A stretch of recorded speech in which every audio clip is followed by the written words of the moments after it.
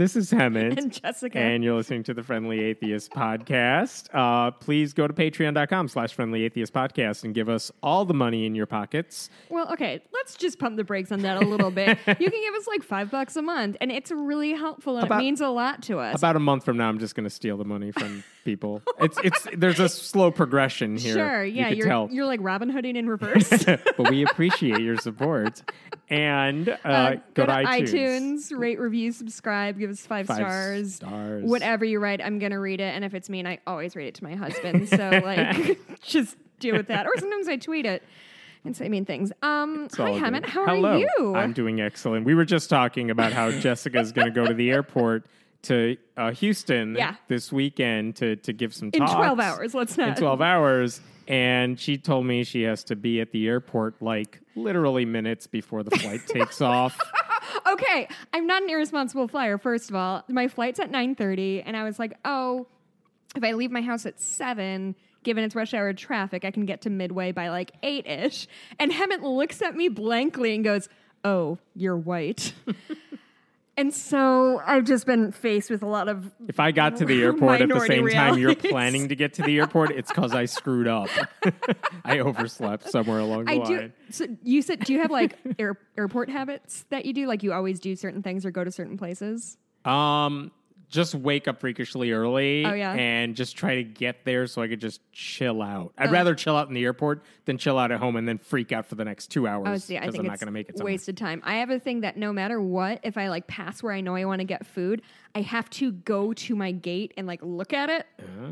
And then go back. It drives Mikey crazy. It's just one of those things that even if it's at the end and all of the food is at the other end, I just need to see it. I need to experience its aura, know that it's real, and then I can go about my way. Have you been to Midway lately? No, I haven't. They only have bars now. I usually fly in the morning. There's one Dunkin' Donuts, and the line is wrapped around the airport. It's longer than security, but there's 17 bars, and I'm always flying out at 7 in the morning. This would be cool in 12 hours, I guess, but kind of not what I need right now for my work trip. Okay, Understood. Have we hit all of our stand-up comedy airport humor? God, for the three of you still listening. It's 9 o'clock. We haven't recorded at night. I know. For years, it seems like. Yeah. So. All right, let me start you with this one because this will piss you off, but there's kind of a happy ending, so it's okay. Okay. In Michigan, there is a story that it sounds like one we have talked about before because this sort of thing has happened before, but this is a new story. The story is a woman named Rachel Peterson was pregnant, had a miscarriage, which is awful, but she went to a Myers grocery store in Michigan. Mm-hmm. She went to their pharmacy. It's a grocery pharmacy place. And basically said, hey, my doctor has a prescription for basically abortion medicine because I had a miscarriage and I need to basically get this out of my system. The doctor told her... Pharmacist, I'm sorry. He told her no. He told her no because this was an abortion-inducing pill that she had to take. Mm-hmm. And even if it's a miscarriage, he didn't basically want to participate in an abortion. But did he even know that much? I don't know if she told him it was a miscarriage or not. She wouldn't have had to. Not a thing she needs to share with him. No, it's not. But he refused to do it. And she said, "Can you transfer the prescription somewhere or something? Or is there anyone else who could take care of this for me?" The answer was no. Cool. He didn't transfer the prescription to another pharmacist who could take care of it. And basically what this woman had to do is drive 3.5 hours to a different pharmacist because she was in the middle of nowhere on a family vacation of sorts. She had to drive 3.5 hours to find a pharmacist who would take care of the medication for her and then drive back to be with her family. The ACLU of Michigan already recently filed a complaint this week with Myers. Basically, they said it was discriminatory, unacceptable. They called it cruel. Mm-hmm. They also said in the letter that the pharmacist, Richard Kalkman, he said he couldn't fill the prescription for her because he's a, quote, good Catholic male. That's what they quoted him as saying. I don't know if that's whatever. And when she explained to him, and this answers the question we were talking about a second ago, when she explained that the doctors confirmed her fetus wasn't even viable, He basically called her a liar, saying that's just your word. Fuck off. Uh-huh. Yeah. What the ACLU said to Myers basically is no one should have to endure humiliation and the inconvenience of driving 6 hours to receive time-sensitive vital medication. Yeah. Blah, blah, blah. You got to do something about this, is what the ACLU said. This wasn't a lawsuit. This was a letter saying, hey, Meyer, what the hell are you doing? Your house in order. Get your stuff together.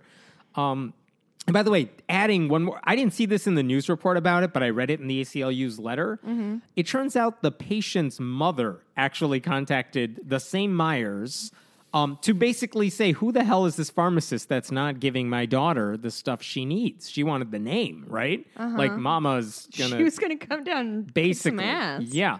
She wanted the name, and she ended up talking to the pharmacist in question.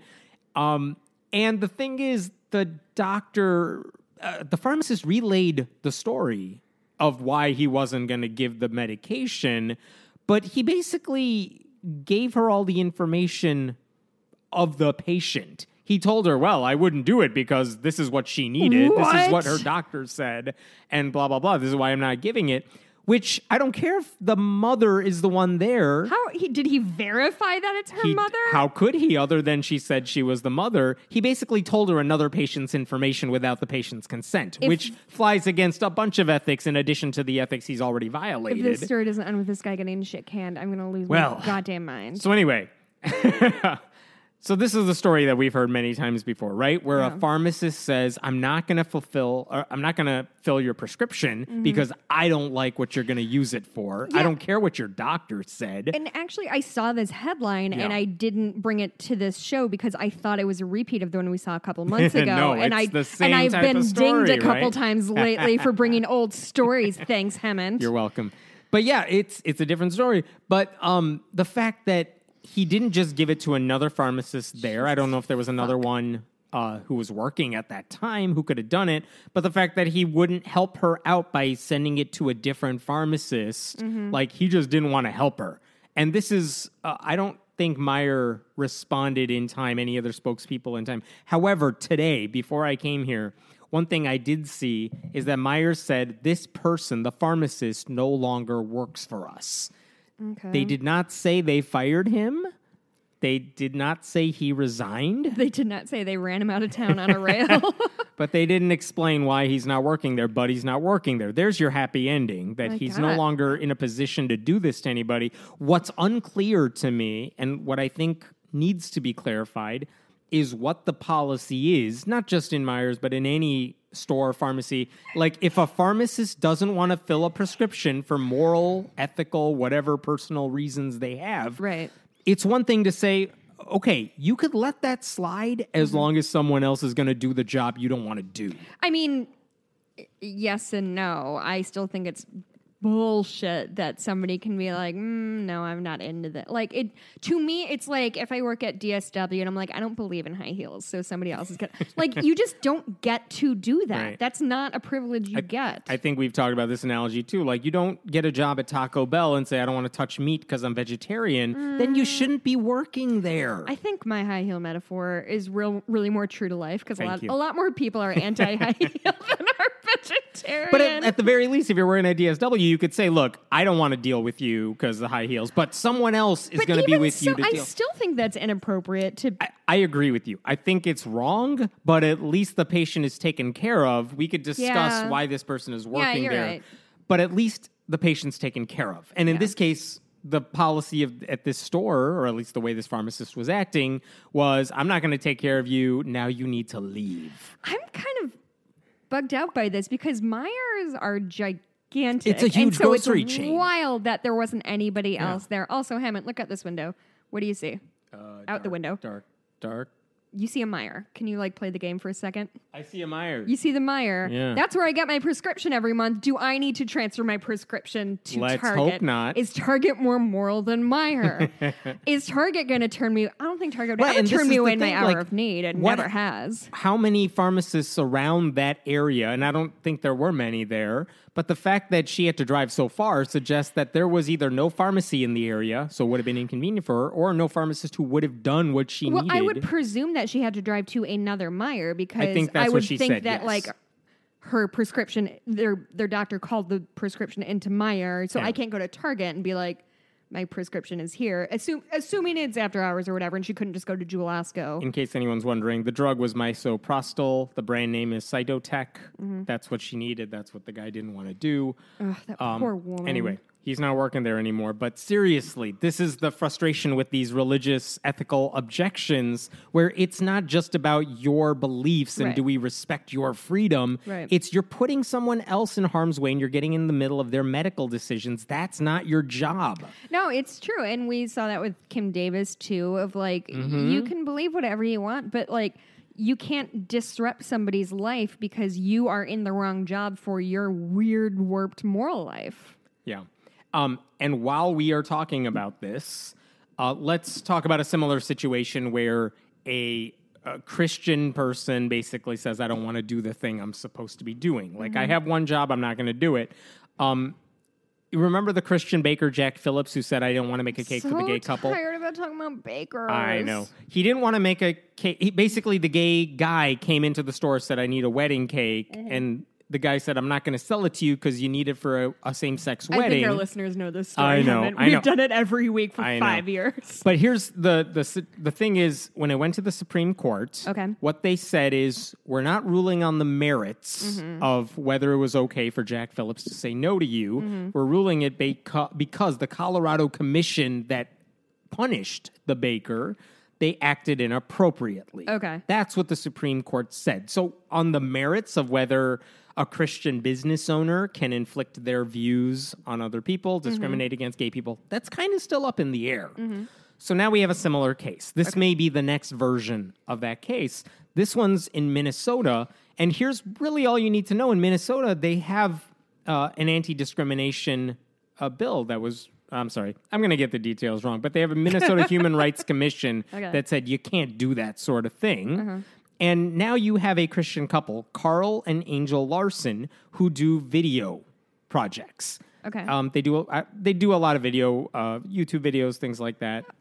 They want to move into wedding videos because it's a lucrative type of position. But they say, we're afraid that if we go into doing wedding videos, we're going to get a customer who wants us to videotape their same-sex wedding. We do not want to do that. So before it has happened, they wanted to figure out... They basically filed a lawsuit against Minnesota's Human Rights Commissioner and said, we're suing because you're going to do this to us. You're going to punish us. We don't want to be punished, so we're like suing in advance. And I guess legal standing being a question, they do have legal standing to bring this forward. But basically, a U.S. District Court judge last September, more like a year ago, dismissed their lawsuit. And basically what he said is, the Christian couple said, we're going to post a notice on our website that we don't do same-sex couple weddings. We don't do gay weddings. The judge said that would be akin to putting a white applicants only sign on your storefront. 100% agree. Yeah, it's discrimination that is not protected by the First Amendment. If you make wedding videos, you cannot discriminate against gay couples if you're like a public business. Just like you can't say no to an interracial wedding. That is bigotry. So what they just did this week, they appealed the decision. Now they're in front of a 3-judge appeals court, right? And here's the issue. I don't know whether they win or lose at the appeals level. The 3 judges, incidentally, one was appointed by Trump.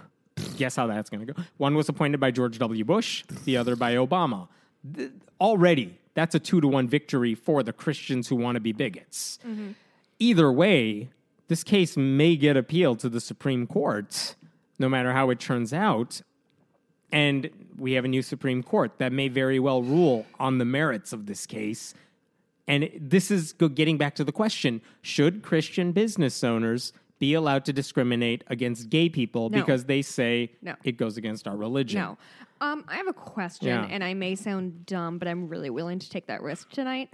When you say it's very likely going to end up in the Supreme Court, what Why do you think that? If they lose, let's say a 2-1 decision, or even if it's unanimous against the Christian couple, they will say, okay, we lost again. Hey, Supreme Court, take up our case here because we need an answer to this question. But you think that it's likely to go just because of where it is. The next step is the Supreme Court. Yeah. Is that what you're saying? That's the game plan for these type of lawsuits. Right. No, that right? part I understand. I just don't know what makes something more or less likely to end up in front of the Supreme Court. That's a good question, but I don't know that there's a good answer other than Can we ask your lawyer wife? This is the sort of case where they know that it doesn't matter how this goes. If they lose, and they kind of expect to lose here, they want it to go up to the court, and all they'll do is say, hey, can you look at our case? You need 4 justices to say, yes, we'll look at it. You need 5 to rule in your direction, and they have both of those now. Right. And that's the fear here. And now, here's the other question. What if they win at the appellate level because you have 2 conservative justices? Now it's up to the other side, Minnesota's human rights people. What do they do? Do they say, well, it lost in Minnesota and it's bad in Minnesota, but where does that ruling apply? Does it apply to the whole circuit, which is a handful of states? Or do we just leave it at that? Because if we let the Supreme Court get to this, it could apply to everybody and they could take this to another level. It's a big gamble. This is a big gamble. And so this is where it gets scary because, you don't want these cases doing anything, but it's going to happen. Right. This is the problem when people don't vote for smart presidents. This is the sort of thing that happens. Bigotry is going to happen. The question is, how do you contain it? Right. And it's because Christians want to be bigots. These evangelicals, I should be specific, want to be bigots. So this is the next iteration of that lawsuit. It's coming. It's there. Cool. Isn't it going to be wild in 50 years when we look back on this kind of thing and it's going to be... And say what? And just, this is what people were wasting their time arguing about? I hope that's the case. Because, going back to I want the right to kick black people out of my stores. I mean, you wouldn't see that lawsuit now because everyone understands. No, of course not. No, and it looks so antiquated and it looks so bad on the people because it's on the same merits, right? I'm a white person, I'm a Christian person, reasons. Or whatever. I have the right to say who I do or do not want in my store or as a client. By the way, whatever. I want every benefit that every business owner gets. Right. That's honestly a thing that kind of gets me through this sort of horribly dark period right now is this, and I will absolutely call it this smug feeling of man, in 50 years, people are going to look back on you guys and think you're bigots and assholes, and we were standing on the right side of history in this. I hope that happens, but I will tell you, I was reading something today. I can't remember what. That for me. No, I'm not. I saw someone have the phrase in the article was something about this is what happens when you're on the side of progress. The arc. What's the Martin Luther King quotation? The arc of history is long, but it always bends toward progress. Something like that. Oh, that and here's some rough version of that. But the idea was that this is gonna happen. It's just a matter of when. And 50 years from now, we'll look back and say, "Oh, look at how antiquated this was." That is not guaranteed. And especially when you have a court like this, which has the ability to say, you know what, Christians can be bigots. It's legal now. That changes the trajectory of this stuff. Yeah. The chance to bend that arc, we missed it. But also, those people are going to die soon, and we won't have to deal with the arc of history. I just want to make sure I get as long Ben's. I might have gotten it pretty close to right. I think you were close, if anything. The arc of the moral universe is long. I knew history wasn't right, because that doesn't make any goddamn sense. The arc of the moral universe is long, but it bends towards justice. I think this is the same thing with also, it's Theodore Parker, not MLK. Really? He paraphrased it. He borrowed it later. This is the same reason when so people glad say I Googled that. Save when people your say emails. Texas is totally gonna turn blue at some point. It's just a matter of when. No, that's not guaranteed. You're right. You cannot assume that unless you do the work to get those voters out and stuff like that. Don't just assume the election's going to go in your favor. This is why I totally agree with the cynical, pessimistic people who are like, you? Trump, Trump will get reelected in 2020. Democrats will not have a blue wave. I kind of understand where that's coming from because it's not guaranteed. No, it's and we not screwed guaranteed. Up in 2016. No, but here's and before. Yes, but here's where I will disagree with you. So I am of the opinion that Texas is going to turn blue. I think that now. No. Just ultimately, I think it's in the cards for Texas, given the way the demographics are going. But me holding that opinion doesn't mean I'm like sitting on my couch with my arms crossed, feeling self-satisfied. And me thinking that there's going to be a blue wave in 3 weeks doesn't mean I'm just like sitting and waiting for the inevitable to happen, which arguably most of us did in 2016. It was inevitable that Hillary was going to get elected. Right. Instead, quite the opposite. I want this blue wave to happen, so I'm out canvassing and I'm donating my money. So that's what has to happen. That's like the atheist version of thoughts and prayers. Like you're not just sitting around wishing for it to happen. You're getting out there and doing something about it. Right. So I'm just trying to caution you against this like diametric opposition of either you're an optimist and you're doing nothing, or you're a pessimist. No, that's a fair criticism. What I meant to say was that if you think it's going to happen, you're right. You can't just sit back and assume it's going to change. Right. You have to make it happen. Yeah, I think XYZ things are going to happen in the future. That doesn't mean... I thought gay marriage was going to pass. That didn't mean I wasn't like part of the political wave to encourage that to happen. But this is what I'm worried about, which is that when you have conservative courts and people weren't paying attention to the fact that one of the ramifications of Trump in the White House and a Republican Senate is that they can push judges through. Yes. This is the consequence of that. And this is not one of the things that gets a lot of discussion before a big election. Right. So actually, okay, while we're at that, let's talk about the court thing one more time. More courts? Yeah, because this is a big one. Because right now, everyone, including Republicans and Democrats, they are campaigning for elections. They are if they're not running, they're campaigning for other people. But not everyone has to campaign because they're retiring or they're not up for re-election or they have other things to do. As we speak, one of the things people were criticizing Chuck Schumer about, and Democrats, is that they agreed to a deal with Mitch McConnell to like just let them easily get a handful of judges onto appellate courts with very little opposition so that they could go home and campaign. Yeah. And that's a horrible thing. And it's happened like twice now with Schumer. And so, like this week, while everyone was gone, remember when Kavanaugh was having his hearing and you saw the dais of the Senate Judiciary Committee and all, 11 people on that thing? There were 4 people on the panel this week, all 4 Republicans, not even Chuck Grassley, the chairman. 4 other random Republicans were there. They were the only people questioning the nominee, all of whom were conservatives. Christ. And one of them in particular has gotten a lot of attention from church-state separation groups. Her name is Allison Jones Rushing, and she is up for a lifetime appointment to the Fourth Circuit Court of Appeals. That's the level below the Supreme Court. This is a big deal. And the one thing, if you listen to the testimony they had, the one thing comes out of Orrin Hatch, the senator.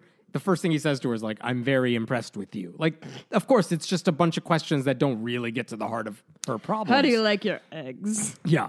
And they just want to jam this through. They don't have the votes to pass her yet because they're not all in session, but they're trying to get all the initial stuff out of the way. This is her hearing. No Democrats are even there to question her. And they're trying to ram it through. But here's the reason people are really disturbed by her. The American Bar Association, they didn't even say she's qualified because she's young. She doesn't have the experience they need, like the 11 or 12 years of working, to even get a requirement. I don't have her age in front of me, but she's maybe 40 tops. Okay. She's super young for a lifetime appointment, which is the whole reason they want to appoint her. Right. Because she's a Federalist Society person, because she's super conservative. They just want her to be there forever. When she was, by the way, she did work for an organization for a long time, in addition to clerking for, I think, Gorsuch and Scalia before. She worked for Alliance Defending Freedom, the conservative legal group. And when she was there, she wrote a law review article that basically said, you know how all the church-state separation groups file lawsuits over 10 Commandments monuments outside state capitol buildings, or 10 Commandments, or nativity scenes outside city halls. Whenever they file those lawsuits, they have to say, here's why I have legal standing to bring this case. And their argument is always, look, I have to go to City Hall because I have to pay my bills or something, and I see this, and this violates my beliefs. They say it's offensive, But really what they're getting at is, look, I'm a citizen of this community. I have to use this building. It is my building, just like it's everyone else's. And this promotion of Christianity is wrong. What her article was, it's called Nothing to Stand On. Offended observers, in quotation marks, and the 10 Commandments. She basically said atheists don't have standing for any of this stuff. Church-state separation people don't have standing merely for being offended. They should not be able to bring forth any of these lawsuits, was the argument she was making in this article. And she, in the process of saying this, she said, who cares if you're offended? That's not a reason. Which, but I'm not. It's not that I'm offended. It's that my government is no longer representing my beliefs. That's and right. It's And they're openly favoring favoring somebody else's. And the thing is, you can't bring a lawsuit to complain about that unless it does affect you. Right. And this is really the only channel atheists and church-state separation advocates have to file these lawsuits. Who else has standing to bring it? No one. So along the way, she used the phrase village secularist in talking about church-state separation people. She called them delicate plaintiffs with eggshell sensitivities. She called them weak. And even if you say, whatever, that's just rhetoric, that's not really the gist of it. Well, it's rude is what it is. It is rude. But imagine now she is in a position of power where people are bringing these lawsuits forward.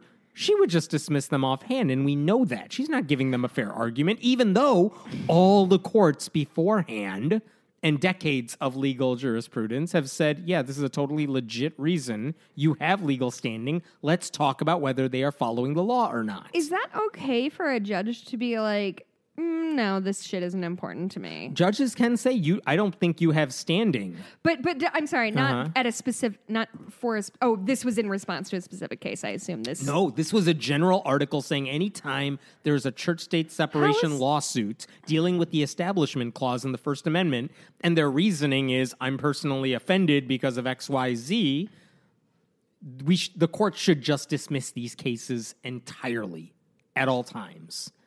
That's not great. That was her argument, and Republicans want to put her in a position of power where it's not just a thought experiment, it's going to happen. So there was a letter sent by several atheist organizations. Specifically, this is from the Freedom from Religion Foundation, Secular Coalition for America, Center for Inquiry, American Atheists. What they said in their letter to Chuck Grassley and the Senate Judiciary Committee, she cannot be trusted to give secularists, the ACLU or groups like the ACLU, including all of us, a fair hearing in any Establishment Clause case. That's a fair argument. Americans United for Separation of Church and State also pointed out that in 2015, during a discussion she was a part of, she said she opposed the U.S. v. Windsor, which was the Supreme Court case that struck down the Defense of Marriage Act, which opened the door to same-sex marriage. They said she criticized the majority for writing the opinion in a unique way that calls it bigotry to believe that homosexuality does not comport with Judeo-Christian morality. What AU said is, with a hostile view of church-state separation, Rushing and other Trump appointees could change the balance of power on the Fourth Circuit, which ruled favorably on several religious freedom cases recently. I mean, this is the same court that said there was a county that opened its county council meetings with Christian prayers. They're the ones that struck it down and said, you can't do that. And she's going to be on that court, and she gets to make these decisions now. And again, they're pushing her through. Democrats don't even question her because they're back home campaigning, which is why Republicans are pushing her through. And they still currently have the numbers. And even if Democrats win the Senate, they still have the numbers to push her through. There's a lot of bad judges. This one's particularly bad for atheists. Yeah, I was trying to think of okay, why would Chuck Schumer okay this? But I mean, yeah, if they don't have the votes. I haven't heard a good answer. No, here's the thing, though. If there was a Democrat, they could find a way to delay these hearings. If there was someone there who could push back, get it in the record. There are maneuvers, tactically speaking, to delay stuff. And not every Democrat needs to be home. Delay it till January? Yes. There are ways to push back at least some of these. Maybe not a Supreme Court because all the attention's there. Yeah. But for these smaller nominees no one's paying attention to who have an impact, there is a way. And I still have yet to hear why people are okay with Schumer doing this.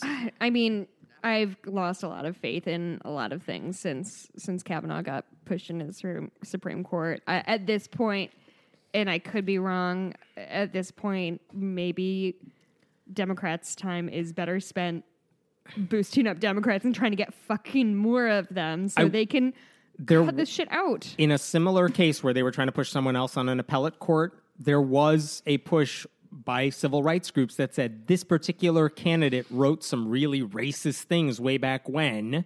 And Tim Scott, the black Republican senator from I think South Carolina, maybe, he was like, you know what, I'm not giving you an okay here. And he was able to kill the entire nomination there. Okay. So but the thing is that only happened because everyone pushed back, and even Democrats were able to get on board. Mm-hmm. And there are two, like the Jeff Flake types who won't actually do what you need. Fuck Jeff Flake. But no, do not speak his name in my house anymore. Don't worry, I'm not giving him credit for this. Or Lisa Murkowski or someone who might say, look, I'll say no to this lower court nominee because there's a million others in the pipeline. Anyway, let's talk about something happy. Are there happy things? Here's a happy thing. Well, Stephen Hawking is dead, but his final book. Sorry. We always need to talk about what happy means. I know you're still learning human emotions. I know. Your software isn't updated yet. His final book just came out this week, and this is something he was working on. And basically, it's called Brief Answers to Big Questions. That's a cool title. And basically, what he wanted to do is give brief, succinct, in English answers to the things he always gets asked about everywhere he goes. So I think there are 10 questions in the book. They deal with time travel. Can you do it? Tell us about black holes. Why are they significant? Artificial intelligence. Should we be worried about it? And of course, people wanted to know if he believes in God. And in that section, and keep in mind, Stephen Hawking, even if you think he's an atheist and you always thought he was an atheist, he didn't actually say it definitively. He was always a little squiggly on it. He didn't say it definitively until 2014. And his books before then always kind of reference the mind of God, like as a metaphor. Right. So it's a relatively recent thing for him to say he's an atheist. Yeah. But in the book, what he says is we are each free to believe what we want, and it is my view that the simplest explanation is that there is no God. No one created the universe, and no one directs our fate. This leads me to a profound realization. There is probably no heaven and afterlife either. I think belief in the afterlife is just wishful thinking. Huh. Now, a couple headlines that I've seen about this story are like, oh my God, bombshell in this Stephen Hawking book. It's not a bombshell. Like, well, if you know somebody's an atheist, I don't think it's too far a leap to say they probably don't believe in hell. That's exactly right. Like, yeah, this is not a huge revelation because we already knew this. Right. But if it gets headlines like, hey, one of the smartest men in history says there's no God. All right, cool. I wish you had said that earlier. I wish you could have been that definitive. Like, don't even use God as a metaphor because it'll get taken out of context. Of course. It's the same thing. Richard Dawkins has, speaking of evolution, has said things like, evolution is amazing because it gives the illusion of design. Yeah. And of course, people take that out of context. Not helping us. And I think he maybe stopped saying that. Or at least if he says it, he always includes that, like, that's not to say it is design. Right. Whatever. I always think that the Occam's razor, the simplest answer is usually the correct one. I always think it's an interesting sort of rhetorical device because what you started saying is like, I think the simplest. Well, at first I was like, to me, the simplest answer is definitely not that there's like some all-knowing creator that sent everything in motion and also like put clues down and made all these other things but made it hard for this and also made cancer a thing because why not? But the Occam's razor idea, the simplest answer is usually the right one. Like, it just sort of gives so much wiggle room to like what is simple to you, because if you're reductive about it, or even not, I don't mean to be condescending, if you have a theological background, a very simple answer is a person created those flowers and this house and these people. And like, that feels very simple. When you dig into it from a scientific standpoint, it becomes infinitely complicated. But I don't know. When he started saying simple, I was like, oh God, don't say simple. People don't agree what that means. It's a subjective term. Yes. I'll give you one more happy Speaking of simple one. people, wait, I had a good transition. Oh, good. Go. I was really excited about that transition. I really jumped on it. All right. Fucking Donald Trump, what an idiot. So recently, climate scientists warned that the effects of climate change may become irreversible as soon as 2040, which is really soon. Like, that's alarming. So Trump was asked about this in an interview and said the weirdest, dumbest shit I have ever heard in my whole life, and that's including all of the other weird, dumb shit Donald Trump said. So he normally, like, portrays himself as somebody who, like, goes where the facts tell him. Like, that's where what he pretends to be. What he is an idiot and a sycophant. So, you know, let that one go. So he said, quote, I agree the climate changes, but it goes back and forth, which isn't completely wrong. There are climate shifts. It's cyclical, but there's a trend. You Correct. gotta zoom out, my Haven't- friend. I know you're with me here. I'm trying to take this journey with you. Will you come on this journey with me? Go on. Okay. He said, quote, because you couldn't jump on that as a stupid thing, because this is what he says next. My uncle was a great professor at MIT for many years, Dr. John Trump. And I don't think I talked to him about this particular subject, but I have a natural instinct for science. And I will say you have scientists on both sides of the picture. Is that the dumbest thing he's said so far this week? Do you watch Family Guy? Oh my, I did in the 90s when everybody else watched Family Guy. Whenever fucking burn on Family Guy. Take that. No, every time, because he's something. referenced this MIT uncle of his. Has he? I've never heard of this I've heard guy. it a couple times, and every time he does it, I'm just thinking like Peter Griffin saying, I had my great uncle something Griffin who did this. and it's always something ridiculous. And that's what it always sounds like. It's so dumb and fake sounding. Is that true? Does he really have an uncle named Dr. John Trump? I believe that's accurate, but this idea that he has natural instincts about science. Oh, yeah, I'm sorry. I forgot to dwell on the important part. You don't have natural instincts about science. That's not how science works. That's not how it works, yeah. Anyway, I was just really and excited about my transition. That was a good transition. Thank that was you. like, what, the 50th most craziest thing Trump said this week, and it should have been higher up. Because that whole interview was story. off the fucking rails. Here's a totally unrelated story. Is this your happy story? Sure. You said you had something happy before. I'm sure it's somewhere in here. You should see my notes. There's literally nothing happy written on here. I see rape and GOP. So, Hemet, can we talk about your notes for a second? Yeah, my notes are not helpful. This is something I did not know before. I didn't. Journals I found after we dug up all the bodies. Yeah, when they find your body, it's going to see these notes, and it's not going to be helpful to me at all. I did not know this. Astrologers apparently have a certification exam. Get the fuck out of my life. How dare you say that to me right now? There is a quote, grueling exam that astrologers have to take, or they can take. You know, if you want to be a good astrologer. Wait. I'm going to tell you what's on this exam. Oh my God, I'm there's imagining an essay. Professor Trelawney in Harry Potter, and they're like in the attic and reading tea leaves. Yes. They have an essay portion. An essay. There are 600 multiple choice and true, false, and short answer questions. Some of the questions, this is from a New York Times article, which I don't fault them for writing about this because I did find it interesting. But the fact that the sample questions, like, what is the sun's greatest distance from the celestial equator? What's the harmonic of a quintile aspect and how many degrees is it? And how often are Mercury and Venus trine? Trick question. A trine is a 120-degree angle between two planets, which never happens between Mercury and Venus. Oh, this is the best moment of my life. Some of this may actually have, like, sun's greatest distance from the equator. Like, okay, there's an answer to that. That's fine. It doesn't have any bearing on your life, is the point. Oh, I'm so happy right now. This is the only test you fail by signing up to take it.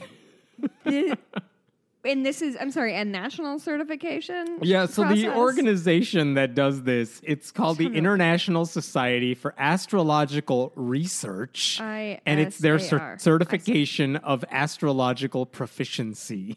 Sure. Well, you don't want any fakers getting in there, Yeah, you know? how do you tell the difference? You could literally print out a certificate from a printer that you made up. And literally, I've never once heard of someone saying, I went to go see my astrologer, but their degree wasn't like up to par. So I walked out because fuck their that. Certification lapse.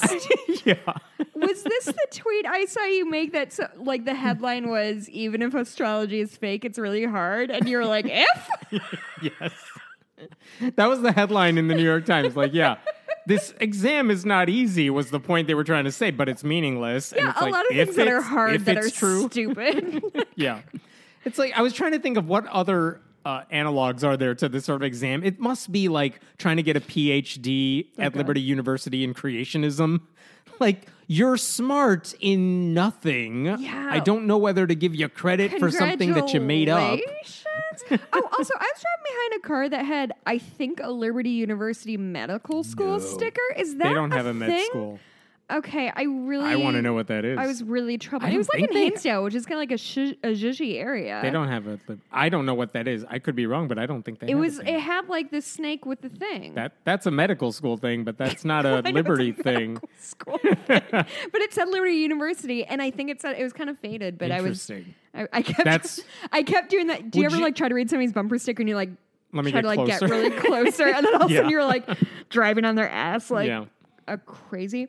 Anyway, by the way, we'll link to the New York Times, or we'll link to a post with the New York Times article. They have a GIF that comes with that article that is basically a woman staring into space like she's super smart with random equations circling around her, which is kind of like a backhanded, they're totally making fun of this exam. And it was so funny to just watch because it's like, if you remember Beautiful Mind, where the guy's just staring in the window with all the equations, and then people have made fun of it, like Homer is just looking out into space in The Simpsons and just have a calculus thing running around his head, but he's still an idiot. That's what this picture looks like. I think I know what GIF you're talking about, and I think it's a really common GIF. I think you're an old dad. No, I think they made it. No, I haven't seen it before, I swear.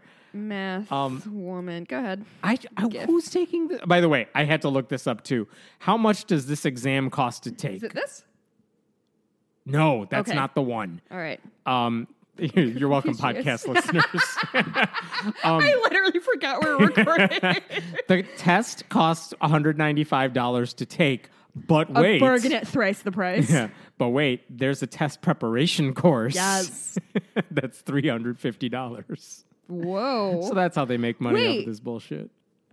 Wow. Oh, my favorite part, because I had to go to the website, because now I want to know if I can take this exam. Yeah. My favorite part that I did not see in the New York Times article, that I'm like, how did this not get included? It's an open book test, and you can use whatever the hell you want that you think you'll need. Oh, I would roll in there with like a telescope. This is the only exam where you could have a cheat sheet and it will mean nothing because you can make up the answers. Oh my God. An essay test. Come on. Can we? We should send Ona, Ross, and Carrie to take that. I'm going to text Ross again. Do it. Okay. What else do you got, my friend? Well, since you brought it up, let's talk about rape. Because it's on my list. You literally just have rape written on I wrote down. Okay, here's the story. There is a guy who writes for Barb Wire, which is a conservative publication. His name is Barb Wire. Is it like that movie starring? I think the movie is Barbed Wire. I think her name is Barb Wire. I'm going to look that up before I text him. It's from Matt Barber, who's a conservative. It's his website. Anyway. I see what you did there, Matt. Yeah. So the contributor's name is Dr. Don Boyes. It is Barb Wire. He named his website after a 1996 Pamela Anderson vehicle. Oh, there you 3.2 out of 10 stars on IMDb. Is this a good podcast? Is this which is probably a better rating than this website gets? But take that. Dr. Don Boyes is a former Indiana state legislator. He thinks homosexuality is a crime that deserves a 12-year prison sentence. Sure, 12 years. I'm sure he reasoned his way hard into that number. I know. So here's the thing. Not that long ago, he wrote an article about Brett Kavanaugh and how he was innocent, of course, of the sexual assault of Dr. Ford. And here's the reasoning he gave in this article he published a couple of weeks ago. The article said she never screamed about it. When he assaulted her, by her own testimony, she did not scream for help. And he went on to say, no scream, no rape. Okay, first of all, when you say that, you're supposed to rhyme it.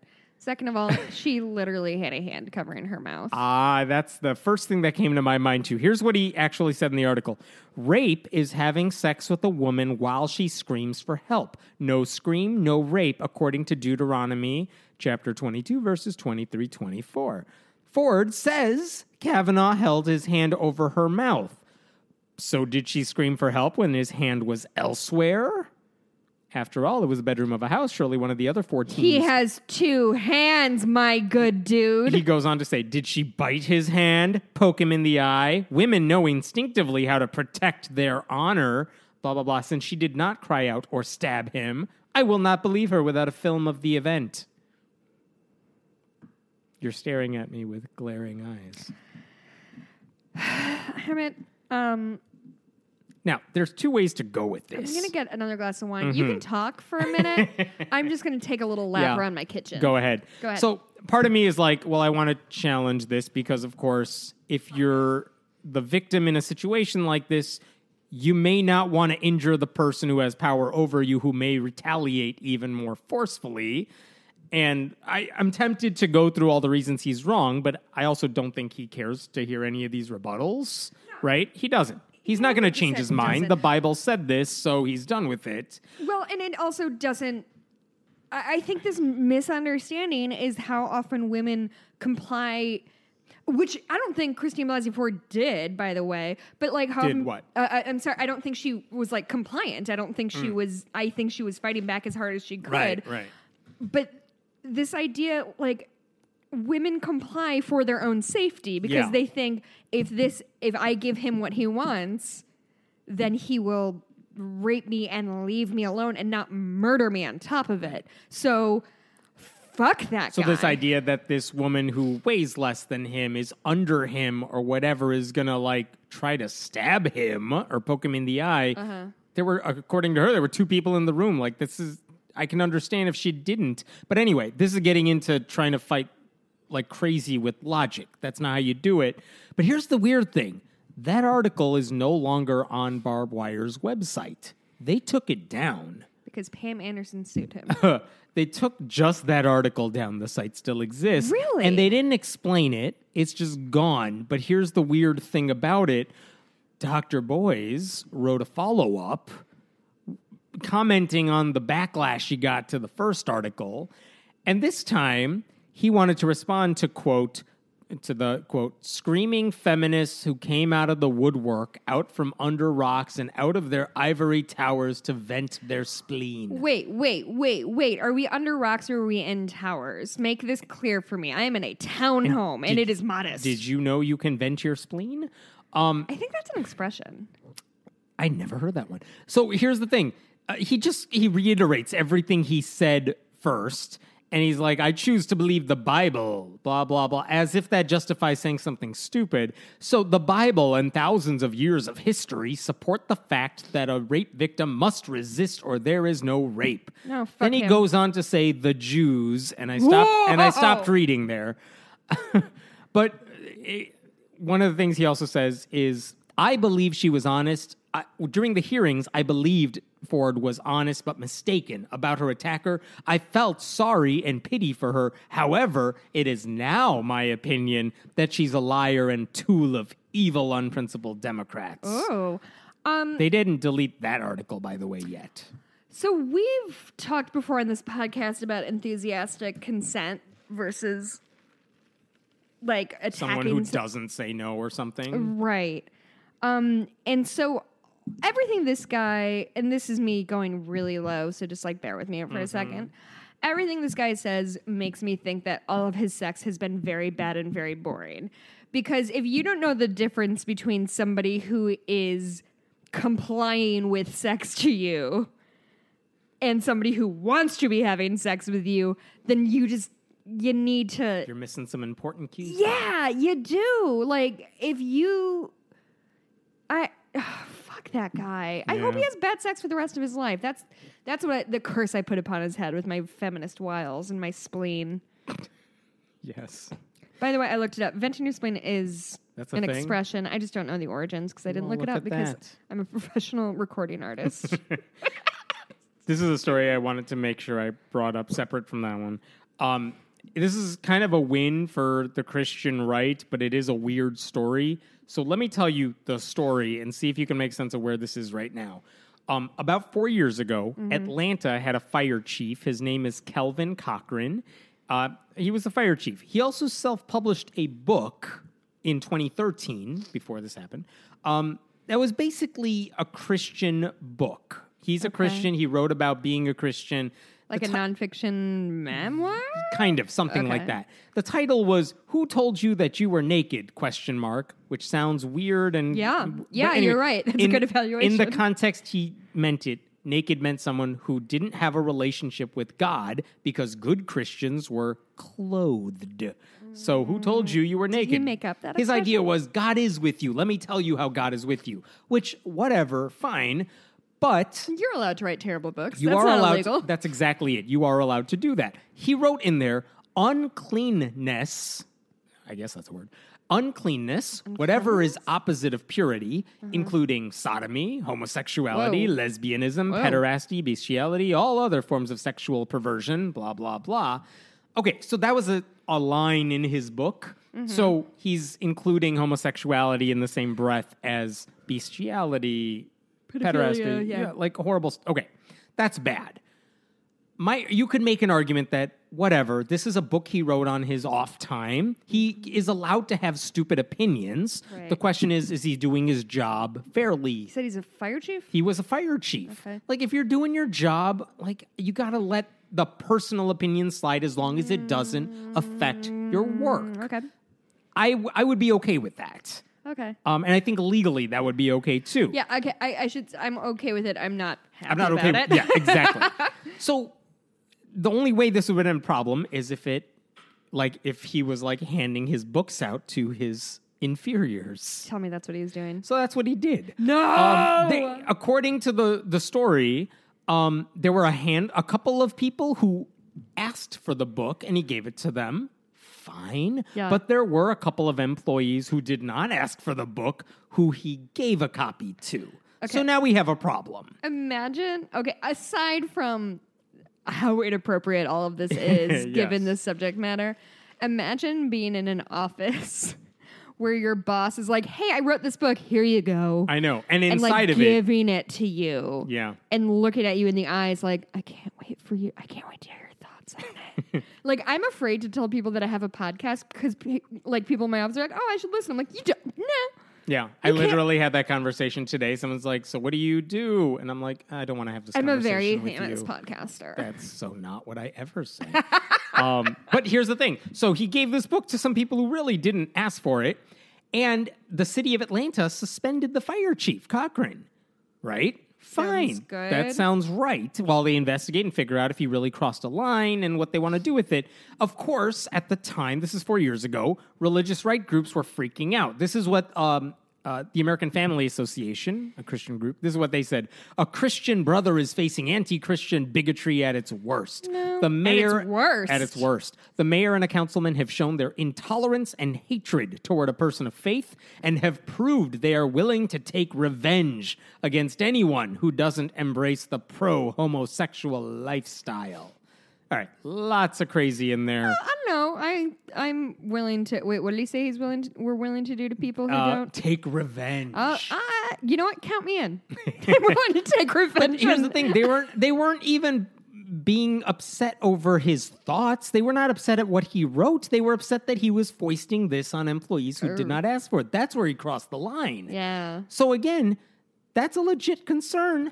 And by the way, the mayor of Atlanta at the time, Kasim Reed, also a Christian. This wasn't like anti-Christian persecution. Right. But okay, here's where the story gets weirder.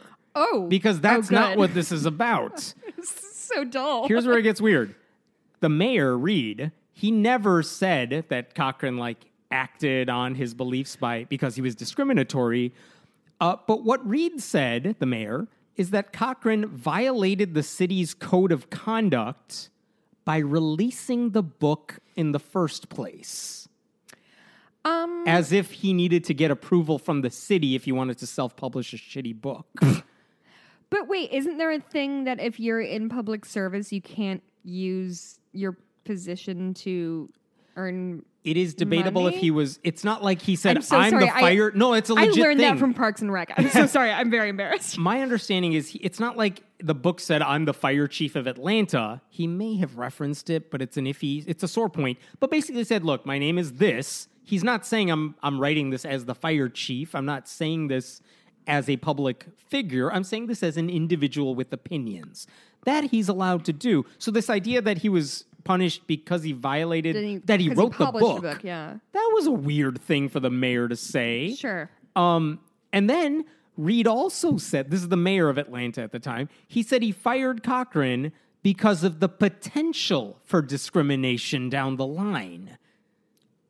Which again, this to me is not okay because everyone is entitled to stupid opinions. But isn't there an element of he's framing himself in a way that he's not going to treat everybody and granted he's not like in a fire anymore if he's the fire chief, but like if he finds a gay couple in bed together, is he gonna do his firemanly duty? Legit question to ask, but unless that happens, he didn't do anything wrong. Yeah, you can't do like future crimes. Right. This isn't Minority Report or something. Look at me making a movie reference. Hey, that came out in the last 25 years. He didn't do anything discriminatory with gay employees or people caught in a fire. So it's like you're punishing him for his thoughts. That could affect any of us. Yeah, you're right. That's not okay. Right. So anyway, that's what the mayor of Atlanta did. Like two really stupid things. Don't punish him for publishing the book, and don't punish him for maybe he might do something dumb. So of course now this goes into which side are you on? Because now I'm almost tempted to take the fire chief's side because the mayor was wrong on this front. I mean, can I take no sides? Can I hate everybody in this story? You are totally allowed to hate everybody. So anyway, this gets to court. A judge. Initially, last year, a judge ruled in Cochran, the fire chief's favor, saying the city was wrong to fire him for the reasons they did. Didn't say, the judge said the city wasn't discriminating you because you were a Christian, but they weren't right to fire you for the reasons they gave. And now we know how much money he's going to get from the city. Because, of course, the city appealed. They wanted to know what to do. Sure. They finally settled the case this week. And they just said, just go away. We'll give you $1.2 million. I would go away for that much money. Yes. Hey, Patreon. I know. Patreon dollars. If you give him and I $1.2 million, we'll go away forever. Mm-hmm. You'll never hear my dumb name again. Mm-hmm. Do you think that'll work? No. Okay. But, yeah. So now he can publish a lot more of his horrible self-published books. But he gets $1.2 million, and he gets to be a bigot, and he gets to be a martyr for the Christian right, because the mayor of Atlanta's was an idiot. Yeah, there's no heroes in this story. No, this is a lot of dumb really people not. Doing dumb shit. I have one more story for you, and it's a happier one. Is it about the GOP? It is. No, actually, that says goop. Thanks for reading my handwriting upside down. There's a second O there. I know. Dr. Jen Gunter, who is awesome. She's an OBGYN, and she's a really good watchdog of Gwyneth Paltrow and the Goop website. She basically heard, Gwyneth Paltrow said in an interview with like the BBC last week that she's unaware of like pseudoscience on her website because they asked about it, and she said, we disagree with that wholeheartedly. That we have pseudoscience on the website. Sure, jade eggs are proven by science to be good for your touch. So here's what Dr. Jen Gunter did. She said, let me look at all your wellness products, the stuff that's supposed to empower women, like Gwyneth Paltrow says, and let's look at how much of it is pseudoscience. So just to be clear, she did not include books, because those are just books. She didn't include sex-related products, since your mileage may vary with if something works or doesn't work. Mm-hmm. She didn't include oral care, like a toothbrush, because, like, whatever, it's a toothbrush. And she didn't include anything for which no health claims were made. Mm-hmm. She looked specific, and she didn't do... So if a stone is going to help your aura, she's not going to test that. She basically said, let's look at the stuff you actually make claims about. So that leaves things like supplements, jade eggs, which are supposed to help you in Gwyneth Paltrow's view, crystals, oils, things like that. And what she found, I'm going to read her summary here. In summary, 90% of products sold on Goop.com under the guise of wellness. Sorry, did you say 90? 90 cannot be backed by science, and many flout common sense, never mind biological principles. Some therapies... Fucking burn. Man, some therapies, such as the supplements, could be harmful as they are high in vitamin A, and 3 contain green tea leaf extract, which is associated with liver injury. Wait, what? Yeah. Should I not drink green tea? Specifically this thing. The concern is so great that liver specialists specifically advise against all supplements with green tea extract, even in blends. Gunter goes on to say, the idea that Goop is not pseudoscience is not supported by the evidence that Gwyneth Paltrow herself has carefully curated for her own website. Wow. Mic drop. Fucking dunk on Goop. Ugh. Yeah. Good So, for her. Good for her. You said Dr. Jen? Gunter, Gunter. She is awesome. She's just... It's awesome. This is something I've been asked by other atheists. They're like, I want to promote atheism, but what do I do? And... like, not everyone's going to be the next Dawkins or whatever. And maybe that's a good thing. Or the next Jessica. Yeah. Good luck with that shit.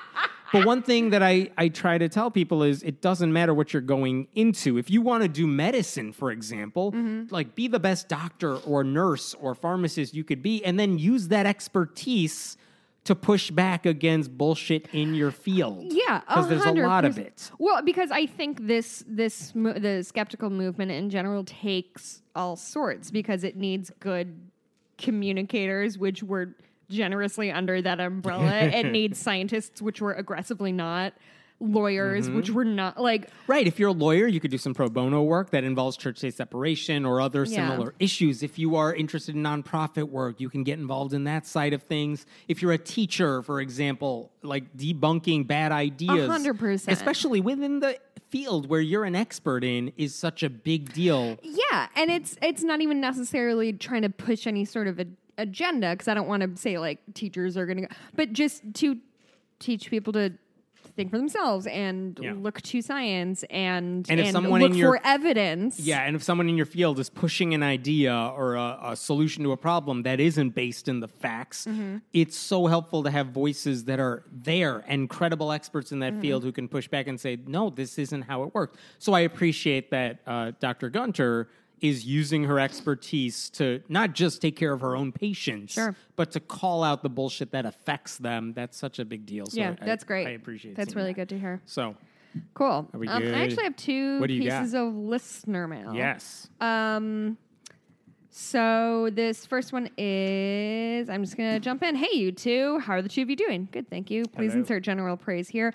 Actually, I had a question about whether I should read the nice things people say about us at the beginning of their emails. I'm on the fence because I do have a massive ego that needs stroking.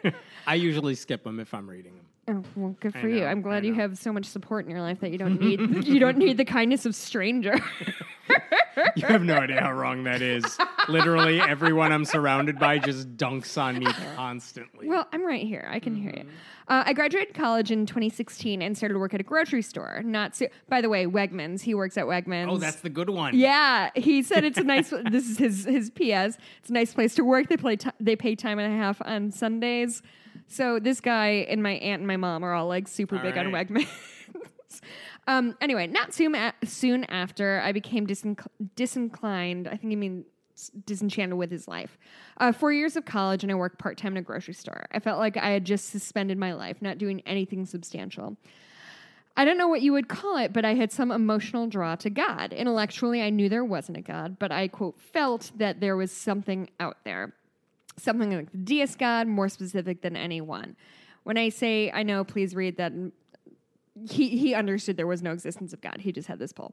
I was an atheist since high school, but did have this little lapse in faith or lapse into faith make me a theist did this lapse make me a theist because I felt like there was something out there, or did me thinking that there isn't any proof of God voided out? Now, a year and a half later, that feeling isn't there anymore, but I'm still curious. Thanks. So was he a bad atheist? Yeah, that's kind of what I tracked. So first of all, Robbie, you graduated in 2016. So I graduated in 2008. And I had that, and this just, I do not say this to like bum you out because hopefully you have better experiences than me.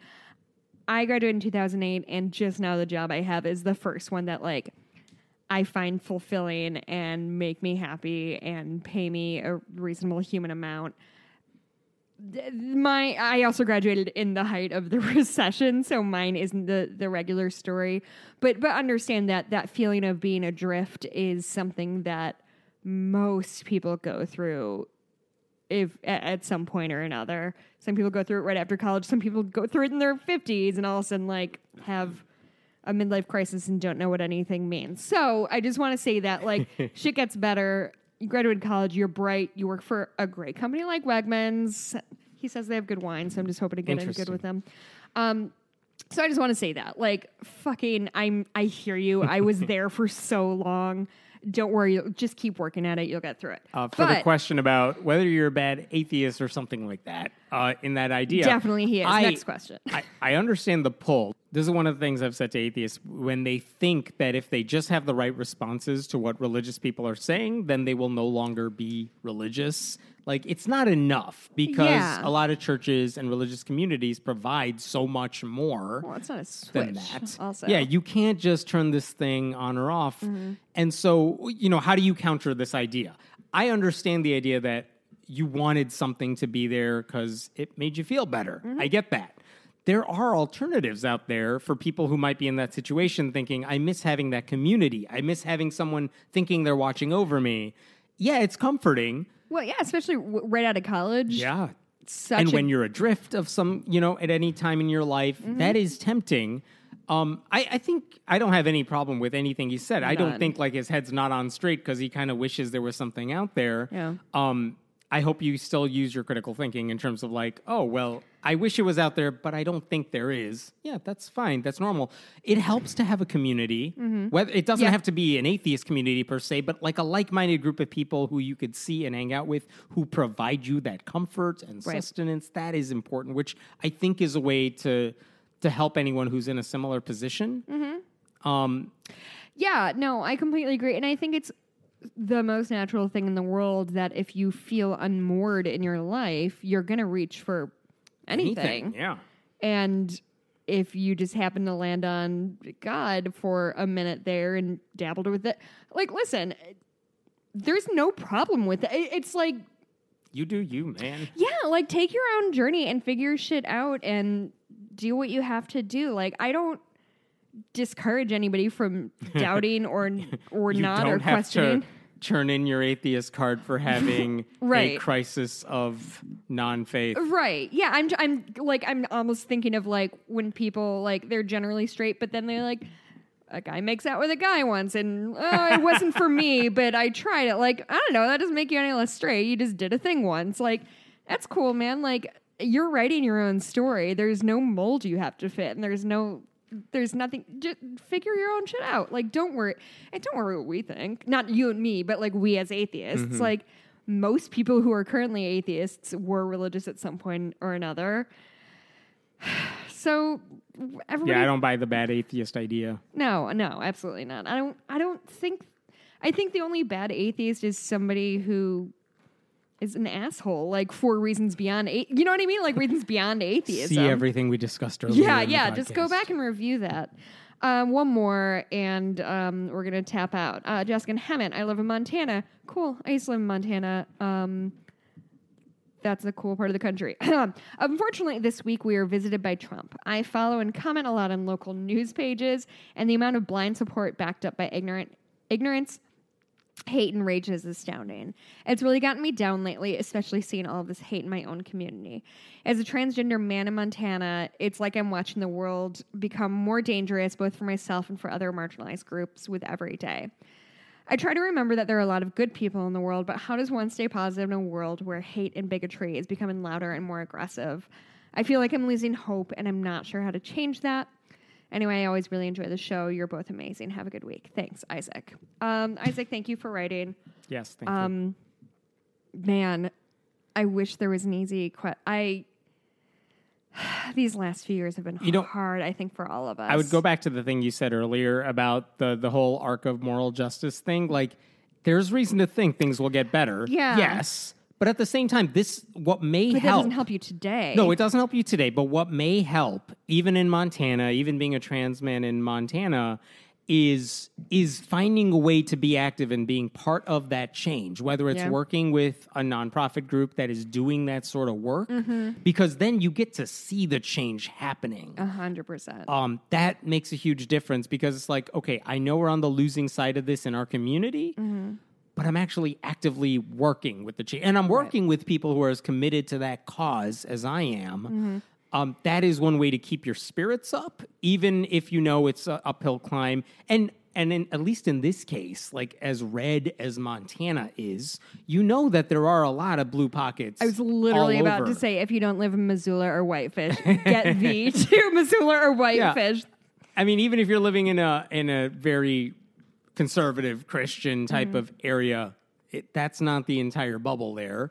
But even if you can't get there, there is power in working toward that change any way you can. And even if you're like in the closet about it, even if you don't want to go public about it, you don't have to be the person who is the visible activist, because every organization needs people working in the background, needs people to help out. And this is where, if you're working with a nonprofit group, if you're a part of a meetup group or whatever, this is where I know it helps me stay sane, knowing like I can try to help organizations or groups that are working toward the change that I want to see, as much as it sucks hearing stories about how it's not working. Yeah. But I will tell you, I've been doing this long enough that I have seen change in some ways, and yeah, it goes back in others. Relatively speaking, like trans rights, for example, 5 years ago were not even on the fucking docket. Like that wasn't something we were talking about, and now it's part of the battleground. That's not to say the world isn't scary and hard, especially for trans people, but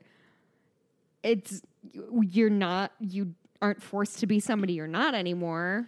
Right? Like, I'm not going to speak from experience, obviously, but from what I hear, it's hard. It is bad. I know it's cliche at this point, but it does get better. It does get better. But again, how do you deal with it when you're in the midst of things? I think part of it is doing what you can to be part of that change, because you are surrounding yourself with good people who are working toward it. There's something to that, when even if the world sucks, you have a positive community. You have a good group of people who are on the same boat with you. To piggyback off that, like I do volunteer work with the special needs kids, and sometimes it's really stressful, but it is a thing I do every week that feels positive in a small way. There's literally 2 little girls who I work with week after week, and some days it's, some weeks it's hard, some weeks it's great, but like, it's something that I feel like I'm affecting a positive change just in their little person, in their world. That's one thing. So I would say find a thing, whether that's like working with, like volunteering with rescue animals, or just whatever makes you feel good. Find something that not only is a positive force in the community for something you believe in, but also is good for you. The other thing is, and this is the thing I had to talk to my therapist a lot about, it's okay to be sad about sad things. I know that's not the most helpful thing, but you're talking about like, I feel hopeless and whatever, and I don't want you to dwell on that, and I want you to find something. But the reality is, like, shit kind of sucks right now, and it's okay to mourn that. It's okay to feel sad about that. You're not losing, and you're not, I don't know, giving in any way by be angry, then channel that, and be sad, and then channel that. That's into exactly right. Like, I remember I saw my therapist the day before my 2 best friends moved to Portland, and I was like, I don't know why, I'm just like, I feel sad. And she was like, yeah, because it's a sad thing. That's how emotions work. Like, it's okay to have an emotional reaction to what's going on, because the world is fucking on fire right now. But don't wallow. Try to do something positive, even if it's for yourself or for your pet or for your community or for like baking cookies for your coworkers. Do something that makes people smile, and just try to make sure you keep finding joy in the small things, and shit will get better. I believe that, even if Hemet is a raging pessimist. Yeah. Hammett, what's your happy thing, buddy? Baby's birthday soon. So I don't know what we're going to do. Oh, my God. But I cannot. we'll do something. Am I going to be invited?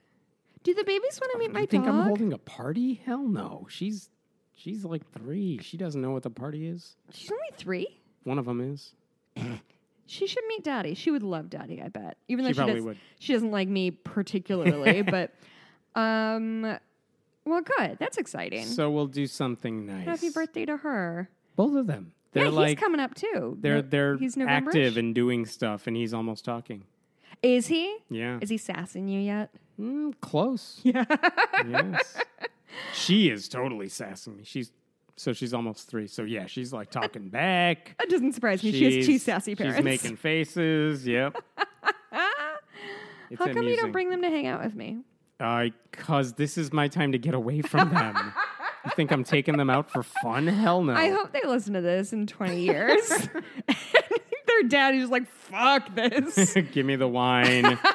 This is my vacation. Let me enjoy it. I get 1.5 hours kids free at night. But usually it's at like 11:30 a.m. I know. It's not even fair because that's like work time when they're out. Like, I should be enjoying that time. You know, we keep thinking of having kids, and then you come talk to me about your kids, and you're like, I don't know, the one was screaming all night. I don't know why. He won't stop making noise.